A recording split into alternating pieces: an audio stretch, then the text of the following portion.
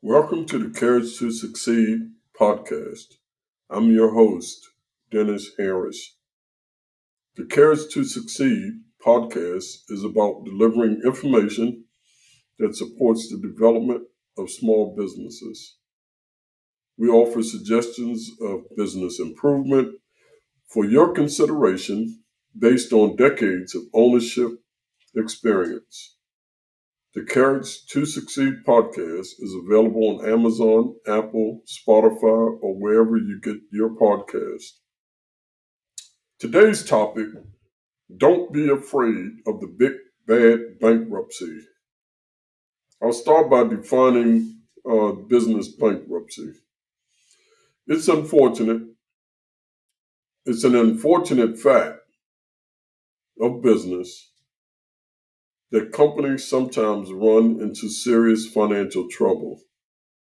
When a company in the United States no longer has sufficient cash flow or credit to pay its debts or operate its business, it can seek legal protection from creditors by choosing to file for bankruptcy under the U.S. Bankruptcy Code.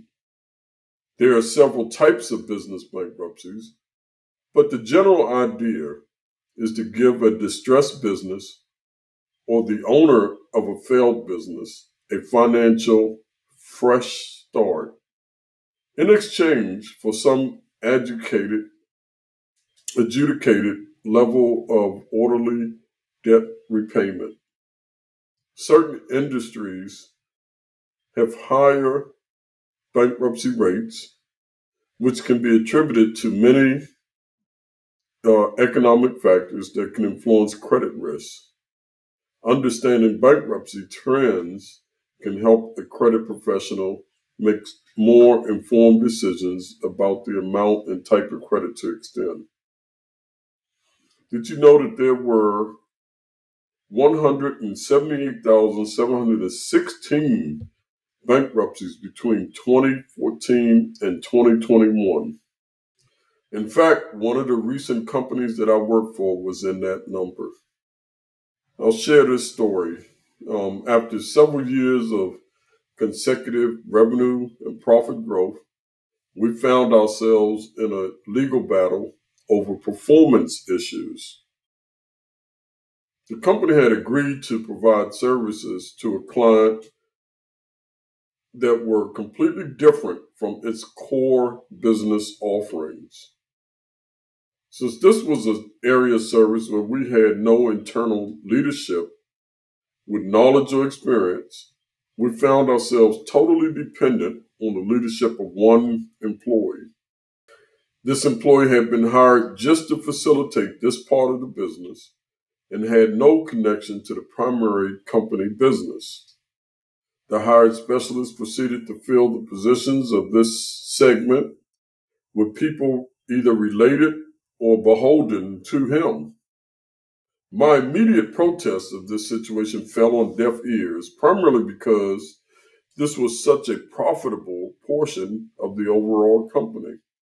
This 5-year project worked almost flawlessly for the first 2 years, until one day when the project leader decided that he deserved more money. The owners attempted to appease this hired specialist, but apparently found that what they offered was not enough. The specialist started not to show up at the project site, and his team's performance started to become lackluster, to put it lightly. This, of course, caused project delays, and that did not sit well with the prime contractor. To make a long story short, the prime issued a notice to cure that was not adhered to in a timely manner. The prime sued. As a defense strategy, the company was advised by its attorneys to file for bankruptcy protection in order to move the suit to the local jurisdiction. So we found ourselves in bankruptcy proceedings during a time, ironically, when we were experiencing consecutive years of record growth. Of course, this was a new experience for the owners and for most of the company employees. As soon as the owners informed me of this legal maneuver, I gathered all of my staff and explained what was happening. Not to panic and to stay with the company, not to make any sudden decisions to leave out of fear, which often happens when a company announces that they're filing for bankruptcy. And there's a legal requirement when a bankruptcy filing is made to notify all of the company's vendors and creditors of the filing. Every one of the vendors and creditors immediately halted business transactions and either closed or froze the accounts. However, fortunately, as I mentioned earlier, this was a legal strategy and not a financial need bankruptcy filing. So we were able to convince our main bank and our primary supply creditor that we were financially sound, and they worked with us to help us convince all of our vendor partners to reinstate the accounts and credit lines. Most of them responded positively. So in this case of bankruptcy, we were fortunate to be able to keep the business going and settle the lawsuit within the allotted 24-month period. Now, not all bankruptcies start or end like this one, but there are a couple of things that were done here that are important to consider if you ever find yourself in such a position. Number one, notify your bank of your intentions.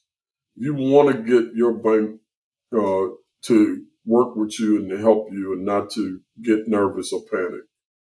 Number two, talk with your employees and stakeholders and be open and honest. Number three, prep your creditors.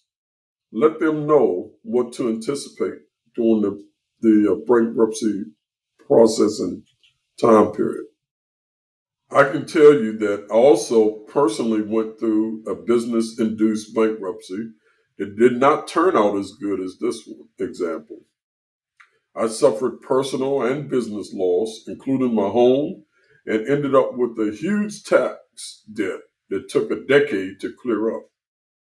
However, the primary point of this story is to share with you that there is life after bankruptcy. You may go through a couple of years worrying about the outcome and dealing with trustees and courts, but if you stay focused and determined, you can survive and build again.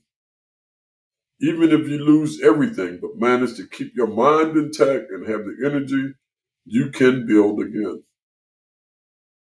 You may be surprised to find out how many businesses use bankruptcy as a tool to reset the business and position the company for another chance at success. That's why I want to encourage you to not be afraid of the big bad bankruptcy. If you find your company in a position that bankruptcy is the only option, push through and consider it as a tool for pausing and restructuring your company so that you can get a fresh start. I am confident that if you handle this as an opportunity to rebuild as opposed as viewing it as a failure, you will find the courage to succeed and come out on the other end better than before. Thank you for listening to this episode of the Courage to Succeed podcast. For more information on how to handle bankruptcy, just send me a note through the Contact Us page at www.scottupshaw.net.